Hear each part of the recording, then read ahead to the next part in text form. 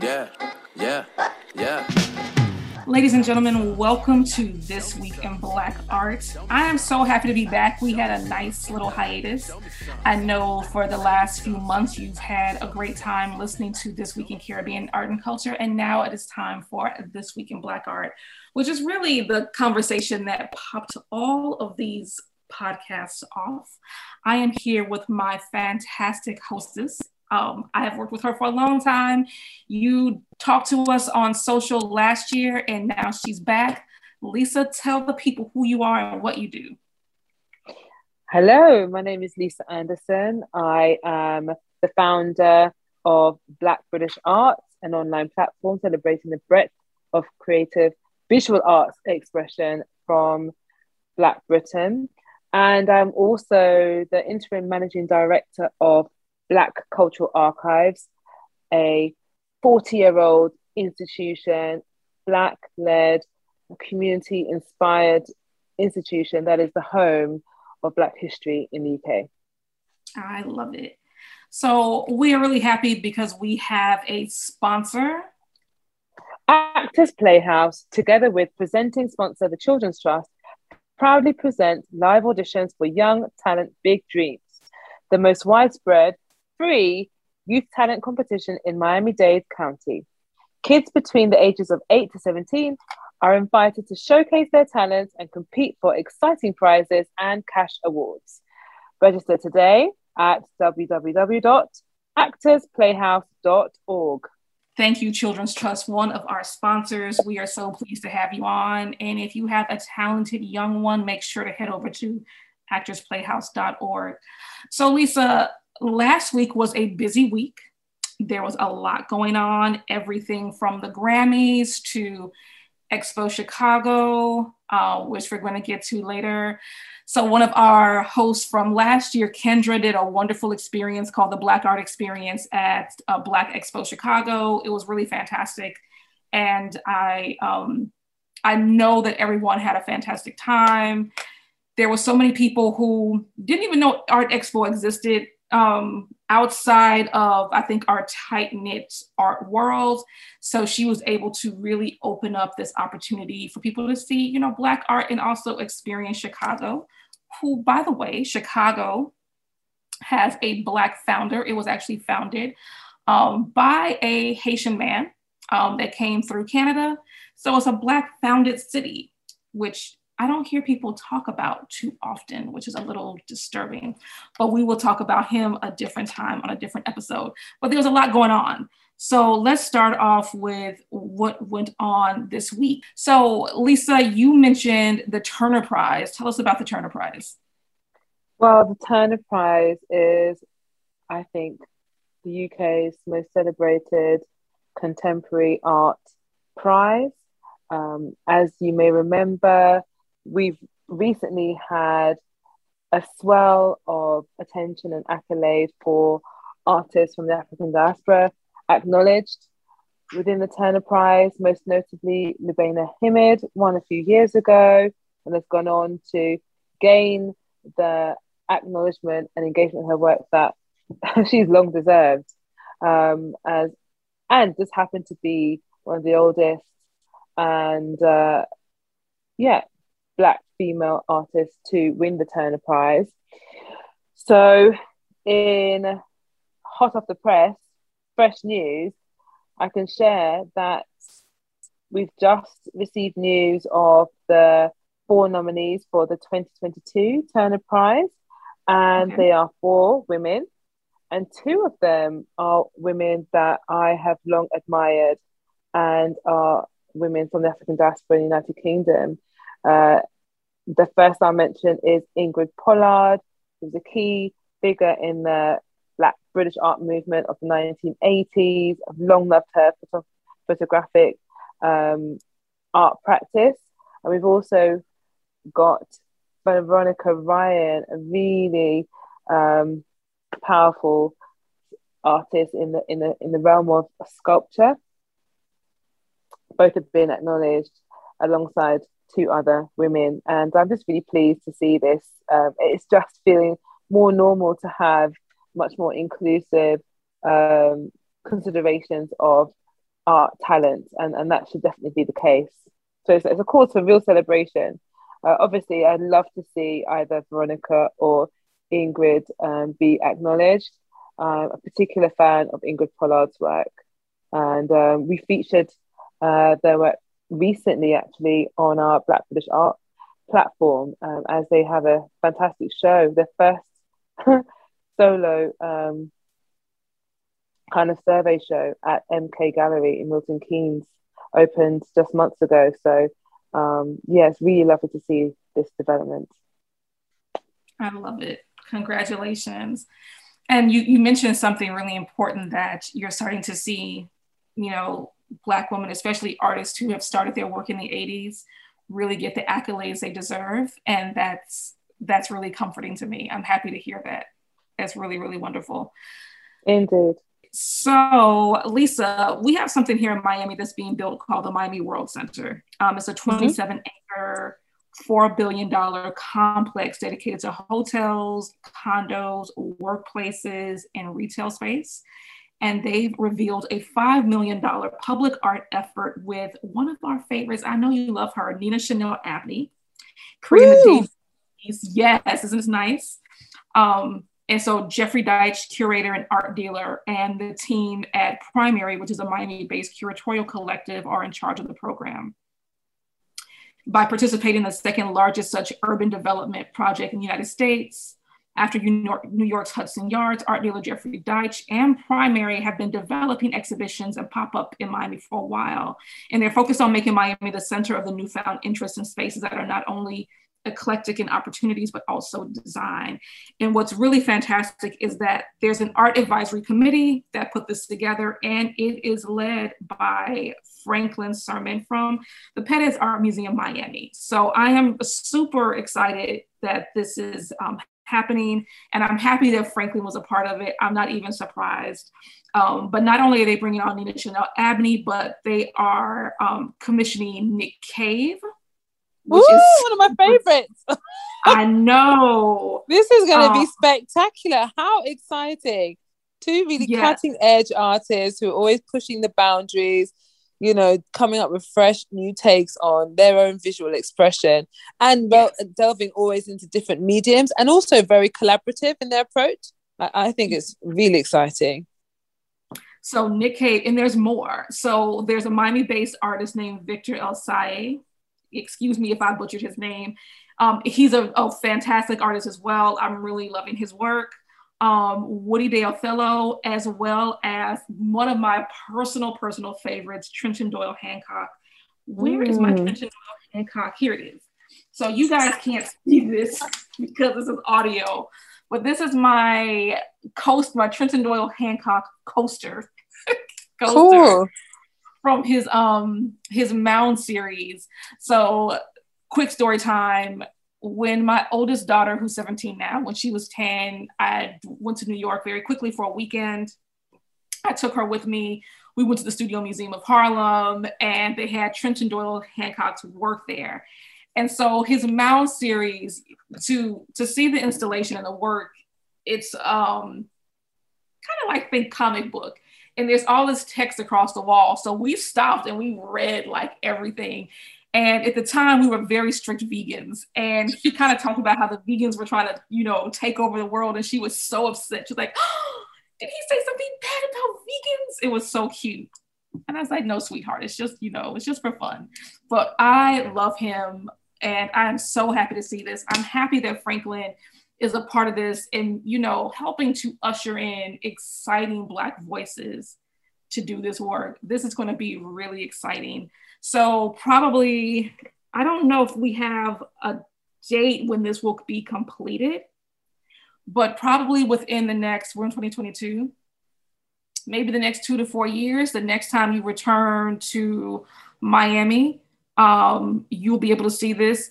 And to be honest with you, I'm saying 2 to 4 years, but I think that this has already started. And I only say that because I had a conversation with somebody who's going to be doing an event there in the winter, but I can't tell you who it is because I'm pretty sure they haven't announced it yet.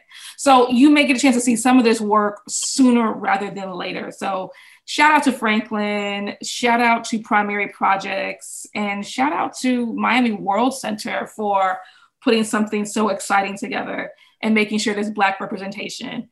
Another thing that makes this sweeter is that this is in a part of Miami that was historically a Black neighborhood. So it makes it even sweeter to have, you know, these artists work there permanently. So which area is that? Overtown. Overtown. Okay, so I need to head down to Overtown next time I'm in Miami. Yes, absolutely. So that was a historic Black area. So if you, let's see, so if you came into Miami to go to Art Basel, you had to leave the airport and you had to get on a road called the 112. And depending on where you stayed, you had to pass through I-95 at some point. So I-95 was built and it was specifically targeted to eliminate that Black community. So it ran right through it. They had to tear down homes of a Black community that had been there for many years to make sure that that highway existed, and it displaced thousands of Black families, and that area never recovered from that. So it is wonderful to have images of Black folk permanently installed in that building. You know, that's so inspiring to me because there's so much development happening in different areas in the UK, particularly areas that were or historically have been associated with Black communities, and I'm just really inspired by that model. The new theatres, new large buildings being commissioned left, right and centre over here, and programming something as ambitious as that. I would love to see something equivalent that engages with Black British artists. So point taken. Yes, go hit up those developers, my dear. I'm on it. Yes, good. So, and then of course, we found something really beautiful. So Vogue France has a new cover girl. Jama Ahmed, a hijabi model, is on the cover of French Vogue. I thought that was really interesting. I remember some years ago there being a huge controversy because the French government wanted to pass legislation to keep women from wearing their hijabs. Do you remember that? Of course I do. Yeah, really huge debate that spilled over to the UK for sure. Definitely seen as discriminatory and feeding into underlying sentiments of Islamophobia that, you know, people were complaining against in the media, and not helped by some very thoughtless comments by leading politicians. So it's really great to see this kind of leadership being taken by Vogue, which, you know, I have to say has been breaking down barriers, particularly from over the seas here in the UK, with the editorship. I think you know what I'm trying to say, of our wonderful Edward Enninful. It's just wonderful. You know, I mean, I think we may have missed some of the covers that have been quite controversial, but featuring definitely women, you know, of darker skin tones, in a very artistic, bold way, over here. So it's wonderful to see that. Some of the what could you say? Yeah, the cultural kind of norms of the way that France thinks about beauty are being challenged through this Vogue. Their choice of cover woman for this edition. Really exciting to see. It is. You know, Jama is from southern Sweden, and she was one of the few Black Muslim women in the small town that she grew up in Sweden. But what was really interesting is she was a Muslim woman, of course, who covered, but she had eclectic fashion taste, and her parents encouraged that and helped that encourage her to keep a career in fashion. And now, you know, she's gracing the cover of one of the most well-known magazines in the world. All of the Vogues, from Vogue UK, Italy, Dubai, the United States. There are wonderful fashion magazines out there, but none of them have been able to topple Vogue. So the fact that we have her on the cover, I think, is great. I'm hoping that Edward is having influence on the other editors around the globe to push this button. I'm very proud of him. I didn't realize when I was watching the September issue that Edward is, I don't know that he gets a chance to speak often, but you see him working with the other fashion editors in one of the scenes, and Edward is there when he was working for Vogue in New York. So it caught my attention. I was like, well, wait a minute. So he's been around for a long time. Edward, So, Edward has come through the ranks. I think he was a stylist. I think he's been about fashions from his teenage years, and has just remained diligent and unapologetic in pursuit of excellence in this field and risen to the very top. I mean, Vogue is the heritage fashion title that all, serious fashion, what can you say, like dedicated professionals want, in the world of media, want to contribute to, want to be featured in. So I don't think you can get higher than that. Yes, you can. What if he ends up running Vogue US? Oh, let's not go there with the US UK thing. I'm just saying. I'm sure UK was best. No, what if they end up tapping him to replace current leadership? What's her name? Oh my goodness. To replace Anna Wintour when she retires. Can you imagine the upset? Woof. Baby, that would be it. That would be it. You know what that would do though? Black fashion magazines who are like barely holding on. Good luck. Oh my God. They would have a hard time. Clutching because he would diversify. He would diversify that book and make it look like America. Oh my God. I love it. All right. That would change everything. That would change the world. Revolution. It really would. You heard it here first. We talked about it. I know. Did we bring it out? Yes. Let's speak that into fruition, as the young folks would say. Mm-hmm. All right. So let's get back to it. All right. So a few months ago, make sure I give you the right date. This came out January 13th this year, and right now we are in April. So in January, we did a piece based on some controversy during Art Basel Miami Beach. I mentioned that before, that many people who went to Art Basel this year noticed that there was a ton of work by Black artists.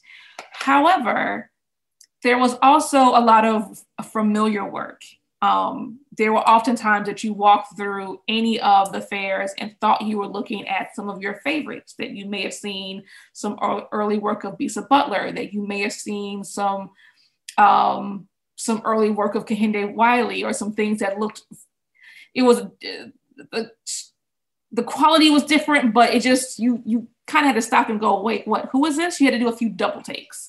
And it was during Untitled that everybody had to stop and go, wait a minute, there's something wrong here. Because as people walked through Untitled, they swore that they saw the work of African-American visual artist and collagist Deborah Roberts.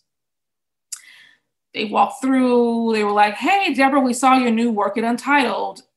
And that's when we all realized that that really wasn't Deborah's work. That was actually the work of a visual artist from the American South. And I'm not sure if I'm pronouncing her name correctly. Because of the spelling, I keep calling her Lenithia, but her name is actually Lynthia Edwards. She's represented by Richard Beaver's gallery. But it was not Deborah Roberts' work. It was actually Lynthia's work. And it gave a lot of people pause, because it became very clear that this young woman's work was eerily familiar to what we've seen from Deborah Roberts. So we went to work. We did some digging and we did some research, and we started to tell this story about what we saw is what could be considered plagiarism during Art Basel Miami Beach. That was in January 13th, 2022. Time passed and Art Expo popped up this last week. Really excited about it. I think I mentioned, Kendra had an event and Richard Beaver's gallery was there. And this same work by Lynthia Edwards, maybe a new body of work, but Lynthia Edwards' work was there as well. And Deborah Roberts started to get the same calls. Hey, we see your work at Art Expo. And that's when Deborah had to release a statement and say, this is not my work. I don't have any work at Art Expo. I have a gallerist. This is my gallerist's name. And I have a show coming up in a few months. When it comes, we'll let you know. But the work that you're looking at is not mine. You could not tell anyone that was not her work because it was very similar. So that's when this story came up from January 13th, came up again. And I want to read this quote by Dr. Erica Moya James. She said, I saw several instances of artwork that made me uncomfortable. And Dr. James is an art historian, she's a curator, and she's also assistant professor at the University of Miami. She had a little Titus Kaffir here, a sprinkle of Kehinde there. And of course, the most egregious to her was seeing the work that everybody thought was Deborah Roberts and was not hers.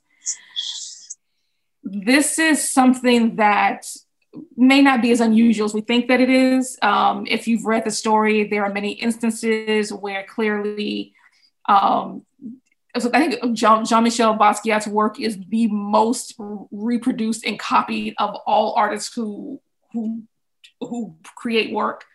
You see that all the time, the graffiti, sometimes literally the same iconography that you see in his work, they use the same thing. Maybe they just use different colors, but it's the same thing. But this is different because we're doing this with a living artist. Deborah has not passed away. She's still here. She's still creating work and she's still creating work in this style. And a lot of people were taken aback, and no one, at least not that I know of. I don't think anyone approached either the artist nor the gallerist, but I know that on social media over the weekend, there was a lot of conversation with Deborah and others who saw what happened and saw what went down. And I think it's disturbing because of Deborah's long history. She's been creating work for 30 years.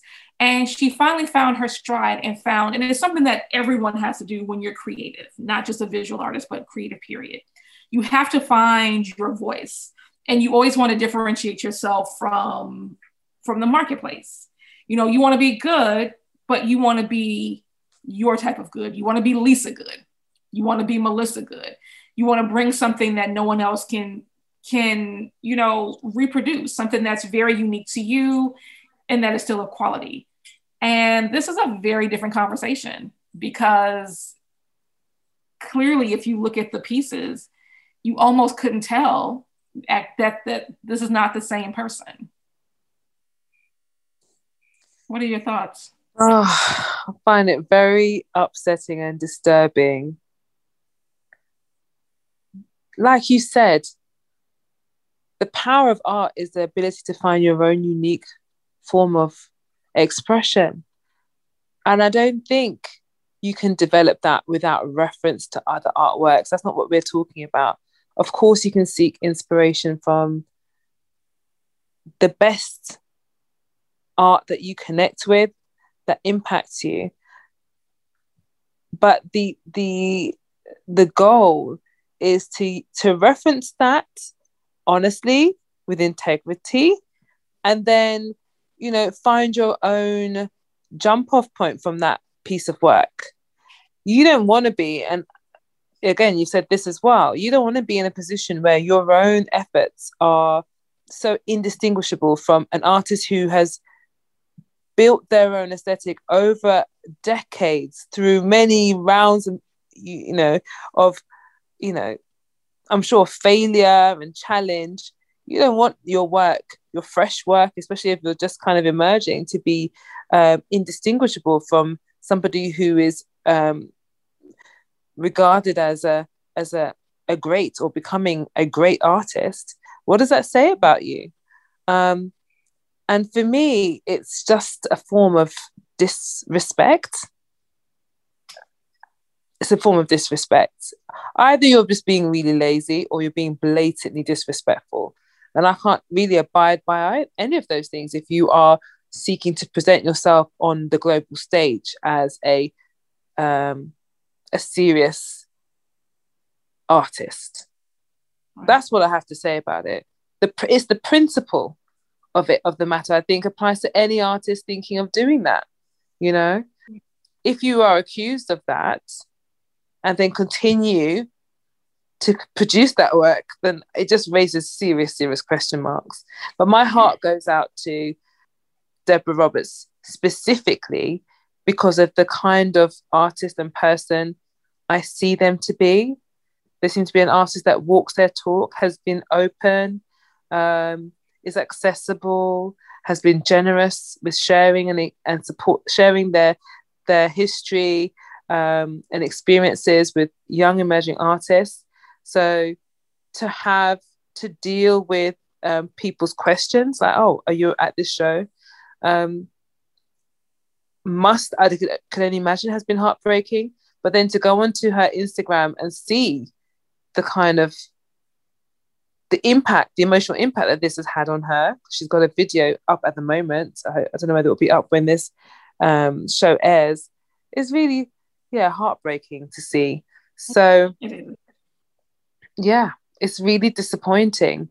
And I don't think there's any place for it. I remember feeling the same way when I saw Kendrick Lamar's video that featured Lena Iris Victor's work. It was so I was like, hold on, that's cool. Lena has collaborated with Kendrick over this music video.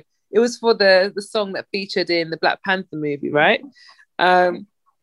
Tutus, I go onto the internet and see that, oh nope, there was no sanctioned collaboration. There was no kind of agreement in place.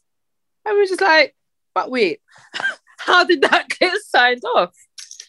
We talk about that. So in this story, which was written by Angela Carroll, we talk about that. So I think that Disney did approach her, either Disney approached her or the artist approached her, and it didn't work out. But she did sue, and her major claim was that the aesthetic motives featured in the video were sourced from her original style. And she sued Lamar for a portion of the profits gained from the sale of the single and the soundtrack. But she also noted that it was the principle rather than the compensation that she was most concerned about. Mm-hmm. And later that year, the case was settled out of court for undisclosed sum in favor of Victor. So there is precedent. And we will see how this moves forward. It was really difficult watching Deborah this weekend, especially for this to happen again. Someone made a comment that this is almost an act of violence against her. Exactly. Honestly, that's how it feels. I know. And the other thing that is hurtful about it is that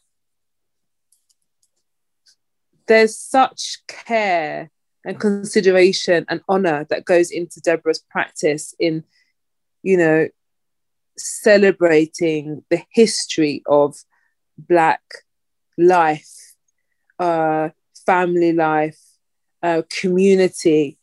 And that also comes from her and the kind of person that she is. She's socially community oriented. She's a sharer, So I think that's for that reason, because she in herself is so principled and so caring in her approach, to then have that kind of cut and paste without care definitely feels like a violent act, an act of disregard for that value-based approach that she's taken. You know, it's so kind of, I don't know, mercenary. Just feels mercenary. Yeah. What other motive can there be to be so indistinguishable other than just to gain the same success? You know, and I'm choosing my words very carefully here, but it's just like, you just want the same success. You don't have the same care. You don't have the same story. You can't have the same story as Deborah. Right. So. And I love Deborah's statement. She said, in no way, shape, or form would I ever prevent any artist, especially artists of color, from making a living, because this is a very tough profession. My track record with helping young artists develop their skills and their own voice is easily researchable. What I object to is someone creating work knowing that it's being mistaken as mine and using that for profit. This is not about competition. It's about having integrity. That's it. And that's where this lies. You know, it is my hope that this is resolved. These are talented young women who, you know, deserve the opportunity to create and show and make money from their work, no doubt about it. And hopefully this will be resolved amicably, and everyone can move on with their lives and really learn a lesson from this. With that being said, I mentioned that this is not something that is unusual. Something similar has happened to me, but I think what was the most heartbreaking outside of this was there was a young woman that I met on social media. She had this really niche website, super, super niche. It only talked to young women like from 18 to 23. Like I never would have even thought of that. It was just for young women. And she was able to get in touch with a women's magazine, with the leadership at a women's magazine that inspired her. And she was really excited and really happy. And they, you know, I guess there was some type of mentorship going on.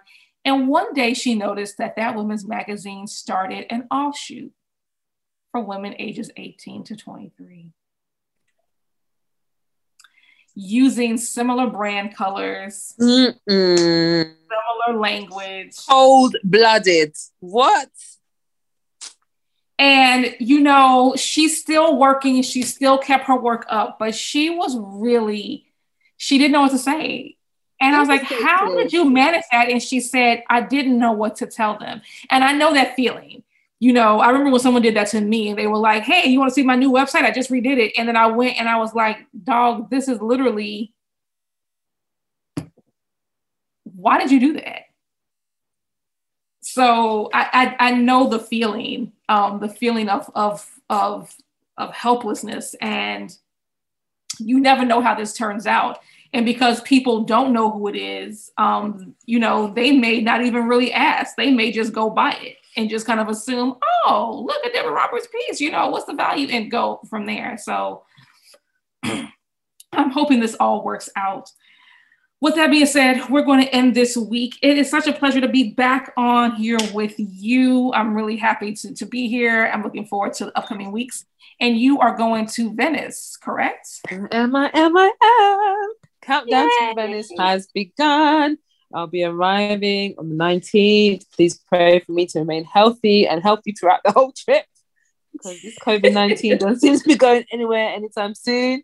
But yeah, I just couldn't turn down the opportunity to be there with 3 Black female powerhouses representing Scotland, Britain, and the United States. Ghana has a pavilion. Many other African nations have their pavilions, and also the Caribbean represented well out there. So I'll be making special efforts to see all of the African diaspora represented in these national pavilions, and then just, immerse myself in the huge amount of amazing art that will be on display. Yes, I love it. So I have to let you know there's a few of our friends from social media who will be there as well. I'll make sure that you know who they are so that you can hang out with them. So I'm excited too. All right, so let's wrap up. Thank you so much. So Sugarcane's This Week in Black Art was brought to you by the Children's Trust. Thank you so much for coming on as a sponsor. If you are interested in sponsoring, please send an email or send a DM through social media. Let me know and we can make sure that happens. As always, be sure that you are following us. You can follow Sugarcane on Instagram at Sugarcane Magazine. You can visit our website at sugarcanemag.com and make sure that you follow This Week in Black Art.